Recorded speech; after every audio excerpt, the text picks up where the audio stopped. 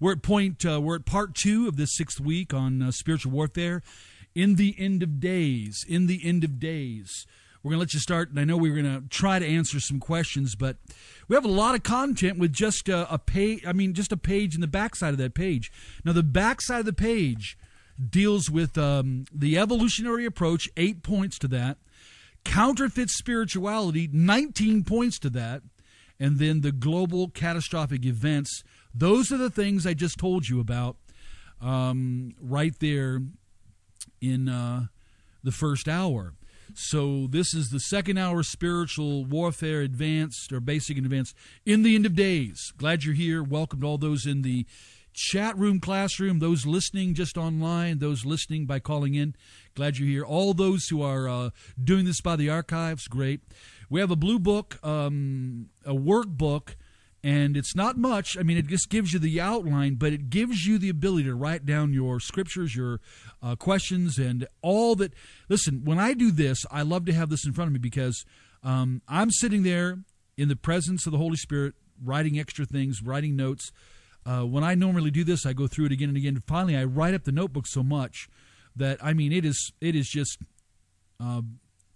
because God needs, we need to be increasing in our knowledge of the Lord Jesus, knowledge of God and the grace. And I think it's vital because, as you know, the world seems to be going nuts, crazy, right?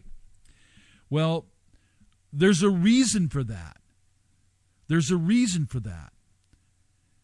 The reason involves this massive, massive unleashing. It's kind of like what we've seen from the 50s up, kind of a frog in the kettle approach. And that frog in the kettle approach has been operative. And truthfully, the church has had to look around and say, man, we've been cooked and didn't know it. The world has been so cooked. I mean, it's the enemy's ready to eat it. It's so cooked. Don't you agree? And that's a sad thing. I appreciate all those in the chat room. Appreciate your comments on the book, The Black Awakening, and we're going to see that eventually. Eventually, it'll be in German, in Russian, in Spanish, in a hardback, and also a large print with the study guide in the back coming up. And along with R1919 and Once Blind. Just wait till you see the announcements when they're actually done. That's the best thing I can tell you because it is crazy working with and through all these things. We just got back from Utah last night at midnight, got up this morning, boots on the ground running to get everything done, and here we are. But I'm loving it. I'm loving here to be with you, and I pray that God grant all of us involved in this course together His grace, His mercy. I pray that He grants to us the understanding of Acts chapter 9, verse 22, the power of the Spirit of God, that we can grow more powerful, grow more powerful. Doesn't matter where you're at right now and what you're worried about, you can become stronger and stronger and stronger and stronger, and that's the intent of the course. That's the intent of the Spirit of God. That's what the Word of God will do for you. Mark down, if you would, top of the page where it says, point 1, the evolutionary approach. And I do think that Satan has an evolutionary approach. Thank you, Shane, for putting that up. Acts 9:22, but Paul increased in more strength, dunamis, more strength, more and more power, more and more strength. He was confounding the others by proving that Jesus Christ, He's the Christ. He's the Savior. He's the Messiah. Very, very, very cool. Glad to welcome friends from Canada, from Australia, from the UK, and maybe every once in a while throw in, if you're coming from another, we've had folks from Mexico, Ireland, and Puerto Rico come in. Not Puerto Rico, Costa Rica, I'm sorry. Glad you're all here. Let's get to these because one page with all this here, you're going to have a lot of notes to take. I hope you will. May God embed into our lives the Scripture and the Spirit of God speak to us. I pray that all of us can, if needed, repent, renounce any of the sin issues, any of the dark side issues, any of the connections we've had, and just yield to the Holy Spirit. Wow, we have a dear friend in the chat room here, West Indies. May God grant you great strength and blessing, dear friend. I'm glad you're here. Sunny California. We're coming, California, to a conference. We're going to be speaking in Sacramento in July in California. Check our website to the right, and you'll see that. Coming out to see California one more time, it looks like. The evolutionary approach, I think, is outlined more than anything in 2 Thessalonians 2. And we want you to take a look at that. Barbados and other places are looking in. That's great. That's good. Hawaii. I'll come to Hawaii. I've never been there. You help set something up, and we will come to Hawaii. There's no question about it. Love to come there and experience some fellowship and do some teaching and some boots on the ground evangelism. Hallelujah. All across the board of United States, Texas, Pennsylvania, Hawaii. Wow. Let me take a look here to the notes. 8 points under the evolutionary approach. Number 1, satanic reaction. Satanic reaction. What do I mean by that? Revelation 12. Mark down Revelation 12. Revelation 12 reveals 7 times this reference to the dragon. There's a reason for that. Nowhere else in all of Scripture, not even in the rest of the entire book of Revelation, does it do that. In this one chapter, this massive revelation of the dragon, he's the ancient serpent, he's Diablos, he's Satanas, he's the destroyer, he's the adversary, on and on. The dragon that seeks to lead the whole world astray. It's like the sum total of satanic manifesting presence, the dragon. And God calls him the huge red dragon. And his movement, his rise, global. And we see there that he knows that his time is short. So I want you to understand that he ramps up his work. How does he know that his time is short? Now think through this. Revelation chapter 12, Satan knows that his time is short. Based on what? Based on the fact of the second coming of Christ, of the prophecies, and awesome. I appreciate that note. Awesome, thank you. And so that's the reaction. And I think that you've got to understand, in the first coming of Jesus Christ as child, as born, the Christ child, Revelation 12 shows us that Satan, the dragon, was fully prepared, and it was there on the field, and it was there when God came into human flesh to destroy the Christ child. Of course, he was defeated. And he knows his time is short, and he's going after Israel. He's going after the body of Christ. So we must understand that Satan is a reactionary to the prophecies of God, to what God is about to do. And so he ramps up what he's doing based on what God is going to do. Now, number 2, it's progressive. It does take time. There is an evolutionary development of the dark side. 2 Thessalonians 2 talks about the secret power of lawlessness, this mysterium.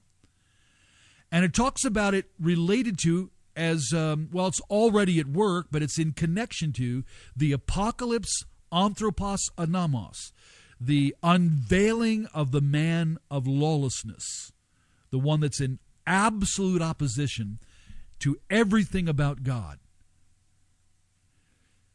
Now, that's in connection with, and Satan is at work, he's operating supernaturally to bring about counterfeit signs, wonders, and miracles. So please understand that it does take a progressive development. That's why I say on a global scale, there's another, more layering. The broader the New Age movement back in, did you know about it in the 30s, in the 40s, barely in the 50s to hear about anything? The old occultism became the New Ageism. And then we've seen it in the 60s and all the way to today. And now we have maybe 1 billion people worldwide entrenched in the broadest spiritual counterfeits project that stands in opposition to, in contrast to, the real body of Christ and the real work of God. Number 3, there is a goal. There is a goal. There is a goal. I mean, if you mark down 1 Timothy 4:1, There's the goal, clearly, of deception, leading people astray, and bringing about writings, didache of daemon. Now, there's so many of those writings. I mean, any bookstore you go to, it's just thousands and thousands of books that are out now. So when you think in terms that there's a goal for deception, there's a goal to acquire the political realm, the economic realm, ultimately the military realm. How do we know that? Well, point number 4, that goal will be reached. Now, I want to say this. Under point 3, the ultimate goal in end-time spiritual warfare is Armageddon. You got to understand that even the Antichrist in the temple declaring himself to be God is not the ultimate goal. That's part of it. Satan's agenda is to get to the world in such a state that he uses it as a platform to get to Revelation 19:19. Now, point 5 that I say on this page is, or point 4 rather, is it will be reached. Revelation 19:19 makes us look into the future. It has not yet happened. Revelation 19:19 shows that the Antichrist gets on the field with his armies. That is Armageddon. Now, if you take Revelation 19, just go back a few chapters, Revelation 16, where the dragon, the false prophet, and the beast, out of their mouth, they target, by specific targeting, they send out the demonic realm on a global, planetary scale.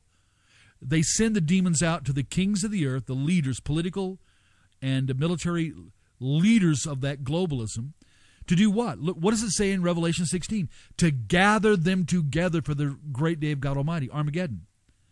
What does it say in Revelation 19:19? They're there gathering together for this very thing. And that's exactly what Psalm 2 says. They're going to gather together to take their stand against God and against the Messiah. That's the ultimate goal.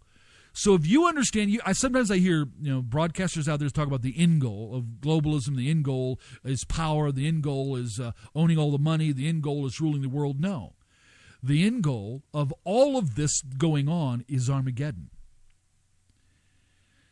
And as I mentioned, point 4, it will be reached. Revelation 19:19 shows us in the future the Antichrist will get there. Now, here's some of the things that need to be understood. Point 5. More, and I want you to hear this clearly, more right now, from all that you see, more is coming. You can take a look at Revelation 18. Under point 5 on this page, more is coming, Revelation 18. When you begin to read Revelation 18, where the demons are everywhere, every kind of unclean spirit, demon presence, Babylon, and we haven't talked much about that, but the whole global system, the woman that rides the beast, the spiritual presence, the global system of spiritual adultery that entrenches people into this spiritual adultery with demonic. What it shows us is, in Revelation 18, that's the apex, that's the ultimate culmination of demonic manifested power on a global scale. Now, that's future. We haven't seen that fully yet, but it's on the rise. The spiritual Babylon, which is involving manifested dark power, ultimately will be every city, every location, everywhere, their presence. You think that you have dark presence over your city? It's not, as bad as it may seem, it's nothing compared to the ultimate global manifestation of Babylon. It's incredible. So when you read Revelation 18, that's just, the more is coming. What you see right now is a scratch, as bad as it is, a scratch of what's to come. That's not fear mongering. That's telling you the Word of God. That's what God put that there. God said the abyss is going to be opened. God said that Babylon, that system, you read the whole story of the woman and the seduction and what she does and the opposition of that spiritual manifestation to the body of Christ. It's a long, that's that long, dark system that manifests as never before in human history. It's inseparable from the chaos, the destruction, and the rest. It almost brings an annihilation of the planet if God doesn't give specifics. You ever read Revelation 9 where, again, we have the abyss opened, and now they're able to, the presence of those beings in the abyss are so horrific, so bad, that God has to restrict. You can't touch the green grass, you can't touch this, and you can't touch anybody that has the mark of God on their forehead. Right? Anybody has the mark of God, you can't touch. So when the abyss gets opened by a key, the authority, they finally open this thing. The only place left for the beings that manifest over, the gateway is opened on a physical realm. That side gets opened. Now, why does God give Revelation 9? He's already telling us that a opening from the dark side abyss on a manifested physical level, they're going to literally open a gateway, and they're going to cross over visibly. And those radically evil, horrendous beings, and you look at the picture God gives, that it's a global event. You're not going to be able to mistake, nobody's going to be able to mistake that in the future. So the abyss is going to happen. Babylon is going to rise to the point where demonic manifestation will be, it's as if every demon and every fallen angel, every being from hell's side has now come to the human side. That's what it seems like. Revelation 18. Now, point 6. Right now, they are hidden by real dark power. 2 Thessalonians 2, a secret power, a hidden power. The mysterium is a hidden power. That's important for us to understand. Right now, the majority of the dark side, I believe, is not seen. The majority of their work, if Antichrist is alive, the false prophet is alive, and the shadow government is intact, and all the other stuff is ready to go, well, I'm saying this, 90% of it's still hidden.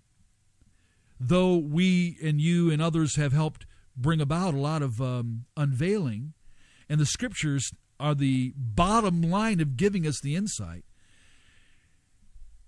by sheer dark supernaturalism, the mysterium, it's a hidden or secretive, occultic camouflage is a good word. That's a great word there. Appreciate that. It's kind of an occult camouflage, but really supernaturally secret. Point 7, they're hidden by method, 2 Corinthians 4:4, to blind unbelievers. Satan, the god of this age, blinding the unbeliever. That word blinding, look it up in the Greek if you want. It has the idea of like throwing a blanket over the brain. Just enabling, disabling individuals to perceive and discern and to see. Because he doesn't want them to see who Christ is. So the method, that blinding method, and the moving, taking away the Word of God and so forth. Now, it's also, number 8, hidden by restraint. This big, massive bulk of what's going to happen, because the restrainer is in place, 2 Thessalonians 2, it can't get out. It can't get out. On an ultimate scale, it can't get out. That's important. If you read, Amy's asking a question real quick, where does it state in the Bible that we cannot touch those who have the mark? No. What I said was in Revelation 9, when the abyss is open and those beings come out, God forbids that they touch anybody with the mark of God. That's Revelation chapter 9, if you take a look. And we're going to go over this big, broad thing here. But when you look at this incredible picture, they come out. But you're going to find that verse 4, God restricts, Revelation 9, and it was commanded them that they should not hurt the grass of the earth, neither any green thing, neither any tree, but only those men which do not have the seal of God on their foreheads. So they can't touch anybody with the seal of God. That's a reference to the Spirit of God. They can't touch anybody that has we've been marked with a seal. First chapter of Ephesians tells us. So they're only going to be able to strike those without the seal of God. In that picture, anyway. Just to give you that real quick, and let's go on to the massive picture here of the counterfeits. In the book of 1 John, and I want you to mark down 1 John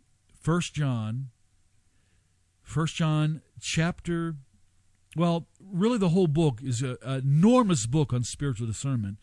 But when you look specifically at chapter 4, we are supposed to be able to recognize the spirit of error and the spirit of truth. We are, as believers in Christ, knowing Jesus, having the Holy Spirit, having the Word of God, and being in obedience, you should be able to recognize the difference between the spirit of error and the spirit of God, the spirit of truth, between the spirit of God and the spirit of Antichrist. The spirit of Antichrist will always bring about a different Jesus, opposing the real Jesus, but bring about a different Jesus. Will always lead you out into a secretive, hidden, new revelations that are not of God. So the spirit of Antichrist will always guide you away from the real Christ, guide you into extra-biblical doctrines that are not part of the Word of God, and lead you off the path.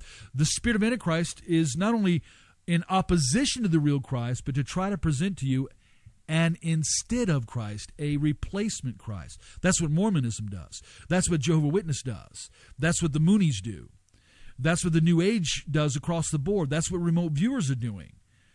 And in almost every single case, the spirit of Antichrist, well, actually, every case I've looked at in any of the cults or a sect or a group, number one issue is they strip away the deity, the full deity of Christ. Then they strip away the cross and the blood of Christ and who he is as Savior. To where, like in the New Age, he becomes this psychic or, this pocket Jesus or, a fake Jesus brought about by the spirit of Antichrist in any system can't save you. It's not the real Christ. So in Mormonism, if you go by the Book of Mormon, you can't get saved. That's not the Word of God. You got to get saved by the hearing of the Word and be born again by the Word of God, it says in Peter. And that's vital for us. Vital for us. Here's some of the counterfeits. The counterfeit as a method. I mean, look in terms of what God has done in revealing and what God has done in bringing about the Savior and bringing about the Word of God and bringing about salvation and bringing about everything. So I'm going to tell you this, that under M, point 1, very clearly, the counterfeit as a whole Satan does is counterfeit as a method as a whole. The method as a whole. All the revelation, the revelation of God in Scripture, the revelation of God in Acts, the revelation of God in signs, wonders, miracles, the revelation of God in Word, the revelation of God in Christ himself. I mean, ultimately, the Antichrist is the counterfeit Christ. But point 2, counterfeit presence. That's right. They can bring about, I feel the Spirit of God. Ever since I was saved, born of the Spirit of God, the power of the Holy Spirit, I mean, Jesus has never gone away. He dwells in us as believers. We have the Spirit of God in us. So I have the presence of the Holy Spirit. Now, a counterfeit presence can be in and on those who embrace a counterfeit doctrine. In Genesis chapter 3, it wasn't the satanic lie coming to Adam and Eve. It wasn't just floating out of the air. It was coming from the fallen cherub. Right? When we gather together in prayer, sometimes we experience the power and presence of God even as we pray together over the internet, because the Spirit of God is with you just as with me. That's the exciting thing. The Holy Spirit of God, omnipresence. Hallelujah. There you go. You had it up, Shane, before I could even get it out of my mouth. That's great. Counterfeit presence. Number 3, counterfeit angel of light. We've already mentioned that in 2 Corinthians. Satan masquerades as an angel of light. Number 4, counterfeit words. I'm going to go a little bit fast because I want to give good time for questions and answers. Counterfeit angel of light, number 3. So many, like with Joseph Smith, Moroni. This is not an angel of God, a counterfeit. Counterfeit, that's happening to a lot of people in the, by the way, in the remote viewing world, the psychic world, astral projection world. Many people are getting into angels, their angel, even a website out there called Sex with Angels. That's nothing to do with the angels of God, counterfeit angels. They can make themselves appear, and a presence does emanate off them. Point 4, counterfeit words. We just mentioned that in 2 Timothy 4:1, right? 2 Timothy 4:1 tells you clearly concerning this, the counterfeit words that are going to be given. Didache daimonia. That's even true when it comes, the writings, just the writings, I'll focus on that come about. And Alice Bailey's books are probably the prime example, let alone Helena Blavatsky, and many others, Aleister Crowley's, but they were guided by a fake, fallen, masquerading angel, and they brought about words that all run counterfeit to the Word of God. Everything that system is bringing is a counterfeit to the real Word of God. Number 5, counterfeit apostles and prophets. You can read about this and the warning of this when the warning is given in the book of Acts, with even with Paul talking about ferocious wolves will come in among you. Jesus encourages one of the churches in the book of Revelation, Ephesus, I think, when they tested those who claimed to be apostles but were not. So there's going to be counterfeit apostles and prophets, teachers too. Point number 6, counterfeit signs and miracles, 2 Thessalonians 2. Now we're told straight up that in accordance with the work of Satan, with his direct operating work on a global scale, there will be pseudo, is the Greek word, counterfeit, false, lying signs, wonders, and miracles.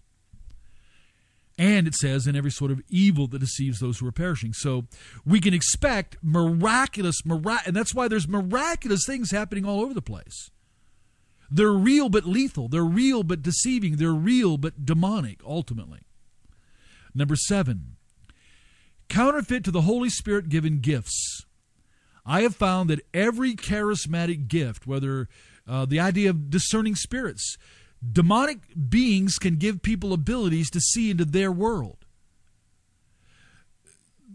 It leads them in a false way, and only the demons want them to see what they want to show, but they do open people up. The demons can give contrary and counterfeit to the word of knowledge, can give them insights, to healings, to powerful, miraculous, powerful things occurring. So every charismatic gift can be counterfeited.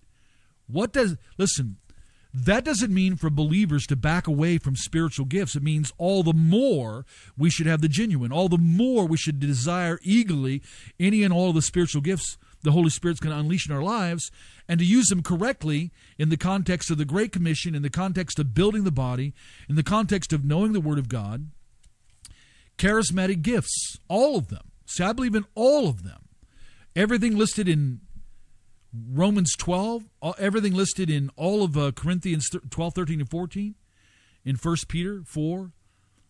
And I see, at the very least, 19 charismatic giftings. Now, they're all different, and we have a half of a training page up that deals with charismatic giftings, and we'll eventually, hopefully, get the rest of that up. But charismatic giftings will be, there'll be counterfeit tongues, counterfeit teachings, counterfeit leadership, counterfeit words of knowledge, counterfeit everything. If it comes from a demonic source, it will always seek to draw people away from the real Christ and the Word of God and supply a counterfeit altogether.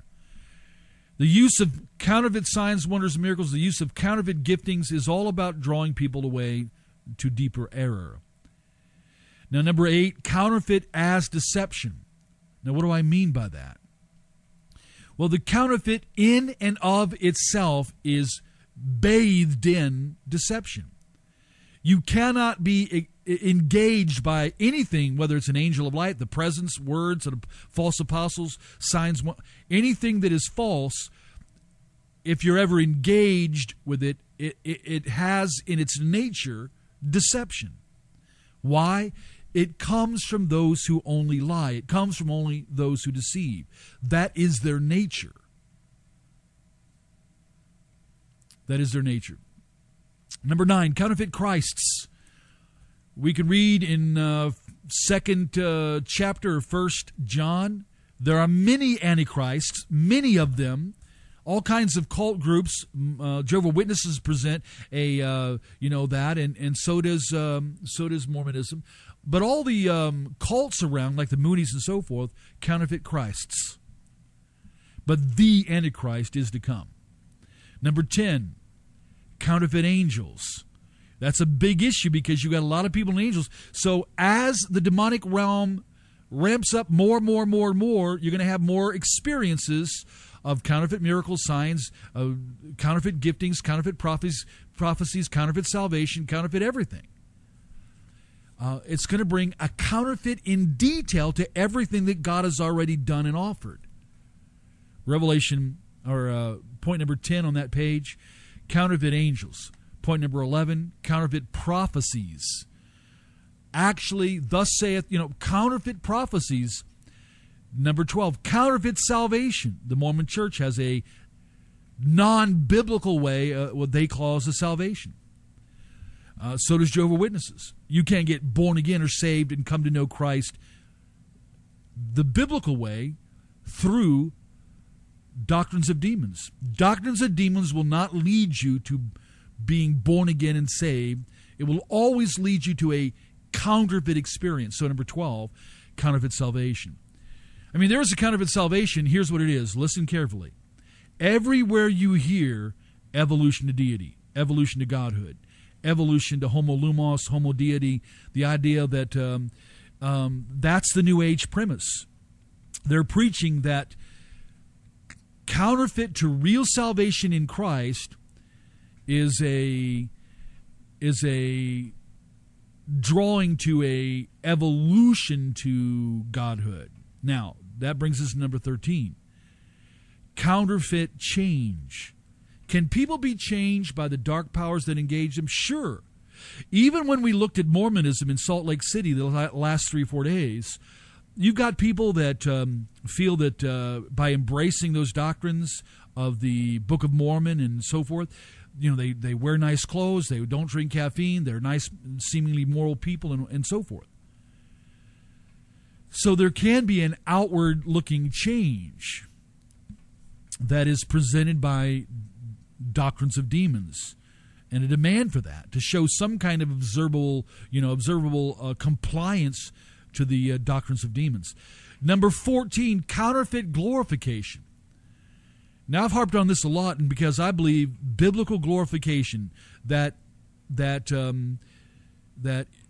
indestructible, irreversible immortality we will have in Christ. The salvation that we have right now is the taste of what is to come. Well, they believe in a evolution, and they will become gods. Even the Mormons do. That is directly out of the mouth of the fallen cherub himself, Genesis 3. That's what he teaches. Hey, you're going to, come over to this side, believe this elite knowledge, and you can evolve to, progress to, become a god. It has never happened. Even Satan hasn't evolved to godhood. It will not happen. So, false salvation can lead to a false outward change and push them to believe in a false kind of glorification or godhoodness. Point 15, counterfeit Christ, clearly the Antichrist, the big picture here. Antichristou is the Greek words. 1 John chapter 2, okay? That he is coming, the Antichristou. Not only the idea of opposition to the real Christ, but to replace the real Christ. That's like Isaiah 14.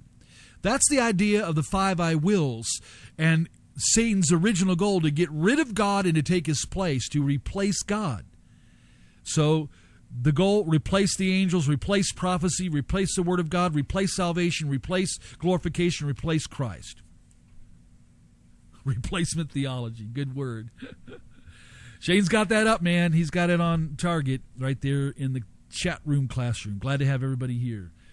Every once in a while, take a moment and just put up the prayers in the middle of the... And do it victoriously, not out of fear, not out of, oh, Lord, keep us safe. No, oh, Lord, unleash against the dark side, and we'll stand in power. It's the idea of God's command in Joshua 1:9. Have I not commanded you? Be strong, be courageous, do not be terrified, do not be discouraged, for the Lord your God will be with you wherever you go, right? Get that one locked down as far as truth in your life. That's God's grace to us. Number 16, counterfeit resurrection. Will not the Antichrist himself get a mortal wound and seemingly rise from the dead? Right. Counterfeit resurrection. How about counterfeit millennium? That's what Hitler was after, a 1,000-year Reich. That's what all the New Agers and the 2012ers were saying, that a new globalism, a new golden age. They're preaching a counterfeit millennium. Number 18, counterfeit peace. You ever read in Thessalonians? 1 Thessalonians 4, they're going to declare and claim, peace and safety.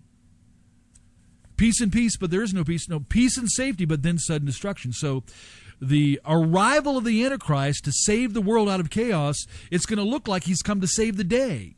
But he's actually going to bring, by his presence, the greatest destruction. So when you read 1 Thessalonians 4 and 5, you're going to find where the declaration is going to be peace and safety, but sudden destruction, right? So that's what God says. This is what we must know. Only God gives us insight, and it's prophetic literature that gives the broadest cutting edge to the end-time issues of spiritual warfare. How you doing? You all right? Give me 5 more minutes to finish, and then we'll have plenty of time for questions and answers, and ask the Lord to continue to increase and bless and give us insight. The last point here is letter N, the global catastrophic coming events. Now, what I just went over, counterfeit method, counterfeit presence, counterfeit angel of light, counterfeit words, counterfeit apostles, counterfeit signs, counterfeit angels, prophets, prophecy, salvation, all of that counterfeit will continue to be poured out in contrast to the body of Christ. And before the chaos in the Antichrist, you've got to understand that all of what I just went over is here on the ground now and has been developing even from the early church. Look at the 7 churches in Revelation, how they were engaged with counterfeit words and counterfeit apostles and the rest. Look at the Corinthians and so forth. So very important for us to understand that all these counterfeit workings of the dark side, Satan's operating presence, it's all here and developing, and will only get thicker and broader and more layered to bring more deception and more preparation and more push for the events. Now I'm going to mention 5 of the events. 5 of the events that are so global, but also, again, caused by the dark side. I'm just going to mention 5 of them. Number 1, the chaos. And this all starts, again, I believe personally, when the restrainer is removed and Antichrist, the white horse, begins to make a move. Well, inseparably connected, the red horse event. And I'm going to tell you what, out of all the literature I have, hundreds and hundreds of volumes, the red horse event is highly glossed over. Very, very little talked about. But it's a global event. So when you look at the red horse, Revelation 6, when on a global scale peace is taken from the earth and literally all hell breaks loose, and human beings, it just says they are made or caused to begin to slay one another. The Greek word sphadzo does not mean war. It means, it's actually used in the idea of animal butchery, animal sacrifice. So the term is in a reference to this kind of bestial act. Now, some have said, Russ, does that mean Black Awakening? Yes. If I listen to the undergrounders talk about, and they call it a Black Awakening, with satanic powers and with massive chaos and massive slaying and killings of people, shootings, bombings, all the rest, Revelation 6, the red horse, defines that. So that's a global catastrophic coming event at the pulling away of the restrainer and the first moves of the Antichrist politically. Then all of a sudden, inseparably connected, and this is dramatic language in the Scripture. The Spirit of God lays it out, come and see. And then the red horse and the rider and the unleashing of unprecedented slaughter and bloodshed. Now, point 2, down under N, global catastrophic events.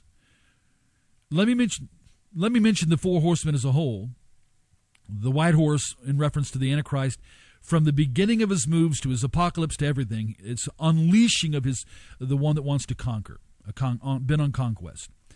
The red horse, I'm emphasizing that because that's a massive part of the buildup. And I personally believe that some of the bloody, crazy shooter, bomber, slasher events that will increase more and more and more in the days to come is little glimpses of the red horse issue to come.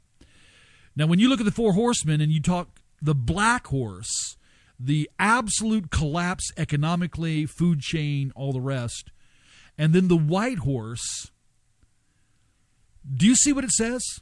Now 1/4 of humanity is going to die.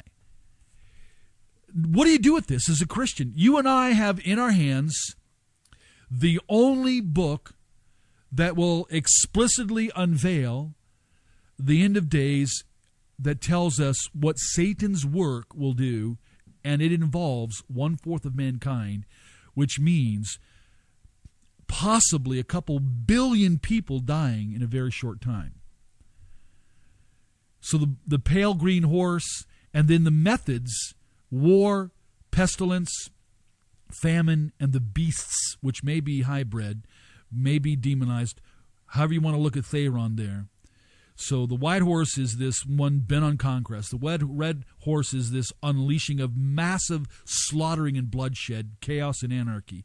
The black horse is the total collapse economically and the food chain and so forth. And the white horse is just simply the ultimate culmination where war, the Greek word is used for war, pestilence, famine, and the beasts of the earth. Somebody asked, now on our website, shatterthedarkness.net, we have a series up. I don't know about other books, but we have a series up. I think it's like 6 or 7 hours on the 4 horsemen. If you want to take a look at that, it'll give a lot more than what I just said because we only have so many minutes. Number 3 at the bottom of your page there, the new regime, Revelation 13. The Greek word anabano, this beast system with its kings of the earth, it rises. It comes as if out of nowhere. It shows us that it's been hidden. It rises. It instantly, after the chaos and everything collapsed and the Antichrist, all of a sudden a whole new system erupts and takes over. That's the picture. A new regime, Revelation 13. Let me mention another one of these things. The opening of the abyss, Revelation 9. I've already spent time on that. And then let me mention Armageddon. Revelation 19, actually Revelation 16 speaks about it. Revelation 19 is the ultimate. And so you have this, those are some of all of the big events that are spiritually warfare based because they can't occur without the actual powers of the dark side. But right now, all of the counterfeit will continue to increase, continue to build up, continue to unleash, continue to be here. And the only ones that can stand in opposition to it, stand in victory over it, preach with a powerful gospel over it, use authority to cut into it, and still see people get saved, healed, delivered, and the dark side be exposed, is you and I. And that's this tremendous picture. And I know I refer to 10 million fierce, but I want you to look at, when I ever mention it, Acts chapter 8. If we can see 10 million believers on the field like Philip, what an astounding picture that would be. All right, we've got time for questions. Throw them up. Put a Q in first. Does death of people happen in the end of Armageddon? Absolutely. When we read Revelation 19:19, the beast makes it, he brings his armies, probably I don't know how many are going to be involved, but we're talking still on the earth is millions and millions and millions, and the most massive army in human history. So in the descent, Christ comes and immediately annihilates the Antichrist false prophet, and then destruction falls on those who are still here, on all those who've come to make war against the Lamb. And it's spelled out in verse 20 and 21 that, massive decimation occurs to them, and it ends them because they've taken the mark, they've taken and worshiped the image of the beast, and there will be a final annihilation. But now in Christ, future-wise, he annihilates death. In salvation, with the immortality, we can't die ever again. Death will be swallowed up. It's ended by the victory of Christ. Another question in the chat room here. I heard demons can't read our thoughts, so we can silently command them to leave in Jesus' name. Will they obey? Can good angels read our thoughts? I don't know about. Good angel. See, I believe that angelic side has powers to perceive. They may well be able to read some. There's no question. Psalm 139 tells us that God knows. He knows our thoughts before they even come to the tongue to be spoken. He knows it way in advance. He's so far beyond us when it comes to even thoughts and speaking words. Now, the angels may know some things, but not like God. And the demonic realm would love to use their powers to read your mind. They want to know. And I do believe they try to. They try to perceive. Their perception abilities are better than humans. But with the Spirit of God inside of you, you should have perceptions, and that's even greater, I believe. Greater is he who's in you than he who's in the world. So the question here, I heard that demons can't read our thoughts, so can we silently command them to leave? I have learned that I can silently command them to get out. And that, if I'm directing it towards what I feel is demonic, stuff around me, even a person one time, well, more than once, but one individual specifically, I really felt agitated, like Paul did with that woman in the book of Acts. I just felt like this demonic presence was right there beneath the surface and just agitated. So inside, I prayed, targeting that. I prayed, in the name of Jesus, I command, you're going to be bound, you're going to be exposed for what you are. And sure enough, that demon came up in manifestation, and we had to deal with it. So I believe they seek to perceive what we're going to do, seek to perceive our thoughts, but not ultimately. And by the Holy Spirit, we may be able to detect them very quickly and then deal with them. So I believe that you can inwardly pray against them, but all biblical demonstration when it comes to possession and so forth, they spoke out loud against them. And I do. I've done inward, but when necessary. But I would still encourage you to speak out loud with your authority in Christ, against the demonic, however you feel it coming your way. Another question in the queue here is, what is the seal of God? Well, take a look at Ephesians chapter 1. The seal of God is God the Holy Spirit himself. We are sealed to the day of redemption. We are marked. We're sealed with He, the Holy Spirit. So if you look at Ephesians chapter 1, you're going to see that. Next question, then why do we need to pray to God if he knows our thoughts? Well, that's like saying, listen, talk to him. He doesn't just interact with us on a thought level. Talking to God, conversing. In my heart, I can be, without saying words, I did that all day today, just praying about something inwardly, just inside talking to the Lord.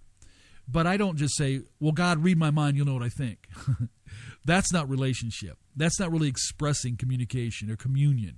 The Greek word koinonia, having fellowship with God, and prayer is talking to God. And you look at the Psalms, look how the Psalm writer, talks to the Lord, seeks the Lord, explains, he brings his trouble. There's interaction. And I give you Psalm 37. I sought the Lord. That's talking to him, seeking him, going after, praying, talking, asking, seeking, and knocking. And he answered me, and he delivered me from all my fears. So prayer is really outward. It's conversing, talking, engaging, and growing in the Lord that way. Question in the chat room, classroom. Do you think the mark of the beast is the computer chip they want to implant in us? No. I believe that the mark the Greek word for the mark, we must start with the biblical revelation. It is a reference to a branding. It is something that actually we are branded with. I personally believe in the context of this kind of satanic branding, there has to be a demonic acquisition. It may have something to do with some kind of thing implanted, whatever it is. I do believe it is of satanic origin, that it may alter a person. Some believe now that it will alter their DNA. We can only speculate on that. But the mark, the word there used, means a branding, identification that marks us. But in satanic marking, it usually has the idea of a demonic attachment, acquisition. And if it is something to do with some type of implant, then that implant is not only marking and knowing, but in the satanic sense of things, in any sigil, symbol, marking, demonic presence is attached to that and acquired in that. So I believe that it is a mark that represents, and a mark that demands obedience, and a mark that demands compliance, and a mark that is visible, and a mark that is a branding that demonstrates a connection to the Antichrist, but that it would be, whether the hand or the forehead, could involve the idea of some type of, but yet satanically devised chip technology, whatever else, that but it's not inseparable from the demonic presence. That leads to ultimately the same ones that get the mark then worship the image of the beast. Comment: perhaps the chip is an ID mark. It has that idea. The Greek word for branding. You can look it up. The mark is the idea of a branding, identifiable branding. But in all satanic underground stuff with this, it involves satanic acquisition. So if that branding, though, is with some kind of technology, you got to understand that technology came straight from Hell's Kitchen that then alters the person because they can't get out of it. By will or by any other way, they can't get out of it. Question: are we supposed to refuse the RFD chip? Yeah, I would. I mean, any kind of chip that even looks like this. I mean, that's just, even if they want, like cows or, dogs can be chipped, and people that love their dogs, they get these chips to find out where they are. Parents are buying, these, looks like a little watch, but it's a thing, a GPS to show where their kids are at. But if the government comes in to try to do this kind of stuff, we need to oppose that. That's really needs to be opposed. We have just about 3 to 4 minutes left, and we're almost out of time. I think I have exactly 2 minutes, 20 seconds left. We're so grateful to be here again. This is the 6th week. We are talking about spiritual warfare in the end of days. On a personal level, global level, it'll just continue to ramp up and go off the charts. But it's never bigger than Christ, the authority, the armor of God, His power, presence, the gospel, and all of what we can do. So the greatest opposition to all of what is here, all of what is coming, is to live powerfully in all of the will of God and all of the all that we receive from Him and all that He has. Question one more question in the chat room classroom. Do you believe that there are those coming? Saying. Well, no, I don't. I'm not worried about those who are having dreams saying the rapture is going to occur this day or that day. Matter of fact, that I shy away from it because folks have done it in the past, and the Spirit of God has given no insight of people doing that, to say it's going to happen this next week, it's going to happen soon. I've heard in prophetic words in churches at times, oh, I love my people, I'm coming soon. I've heard that kind of thing before, but if you have somebody say, I have a dream the rapture is going to occur like next week or next month or definitely in 2012, the proof's in the pudding. So I would just stick with the Word of God above all things else, and even prophetic dreams, words, anything that happens by the Spirit of God has to be scrutinized by the Word of God. It's the final authority. Question: will the mark or the beast attempt to change our DNA? Now, nothing in Scripture tells us that, but a lot of the stuff now, and so I'm not saying that it's wrong to think that way. I believe that it does possibly bring a change, but the Scripture just refers to it as a branding that locks a person into the Antichrist, that locks them in eventually to the worship of the image of the beast, and there's no way out of it. And they become fully compliant. But there's going to be a choice. The people that won't take the mark are going to be, many of them are going to be killed. So there is an idea of choice in this matter, of trying to get out of it, and we should. And I think that it's obviously that it changes and controls a person so much that they completely comply to the Antichrist. But in speculation, it may involve changing DNA on a Nephilim scale or something similar. That's just speculation now. We are at the end of the hour. We are done, I believe. I don't think there's any time left. Matter of fact, we are told that time is out on the clock here. So let me just say again, blessings to you. We will see you next week, and we're so glad. Keep us in your prayers.